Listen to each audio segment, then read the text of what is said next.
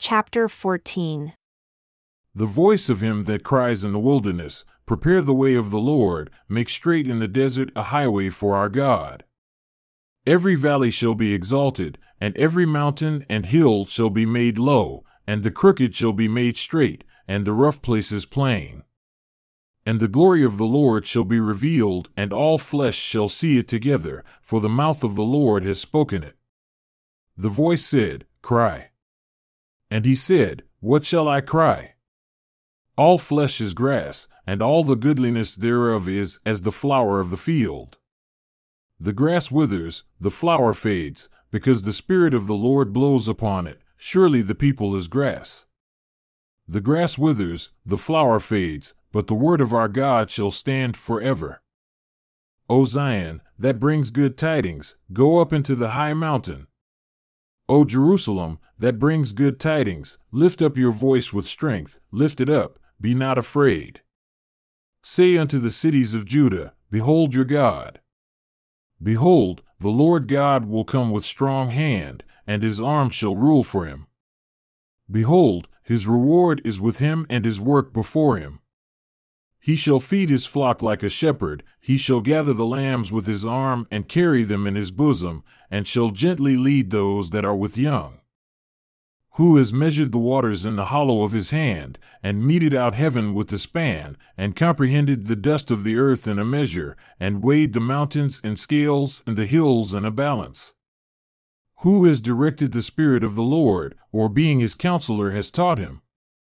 With whom took he counsel, and who instructed him and taught him in the path of judgment, and taught him knowledge, and showed to him the way of understanding? Behold, the nations are as a drop of a bucket, and are counted as the small dust of the balance. Behold, he takes up the isles as a very little thing. And Lebanon is not sufficient to burn, nor the beasts thereof sufficient for a burnt offering. All nations before him are as nothing, and they are counted to him less than nothing and vanity. To whom then will you liken God? Or what likeness will you compare unto him? The workman melts an engraved image, and the goldsmith spreads it over with gold and casts silver chains. He that is so impoverished that he has no offering chooses a tree that will not rot. He seeks unto him an expert workman to prepare an engraved image that shall not be moved. Have you not known? Have you not heard? Has it not been told to you from the beginning? Have you not understood from the foundations of the earth?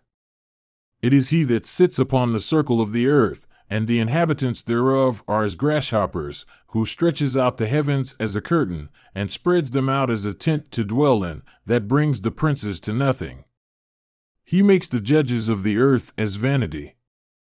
Yea, they shall not be planted, yea, they shall not be sowed, yea, their stock shall not take root in the earth, and he shall also blow upon them, and they shall wither, and the whirlwind shall take them away as stubble. To whom then will you liken me, or shall I be equal? Says the Holy One. Lift up your eyes on high, and behold who has created these things, that brings out their host by number. He calls them all by names by the greatness of his might, for he is strong in power, not one fails. Why do you say, O Jacob, and speak, O Israel, my way is hidden from the Lord, and my judgment is passed over from my God? Have you not known, have you not heard, that the everlasting God, the Lord, the Creator of the ends of the earth faints not, neither is weary? There is no searching of his understanding.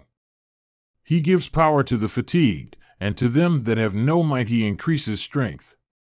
Even the youths shall faint and be weary, and the young men shall utterly fall, but they that wait upon the Lord shall renew their strength. They shall mount up with wings as eagles, they shall run and not be weary, and they shall walk and not faint.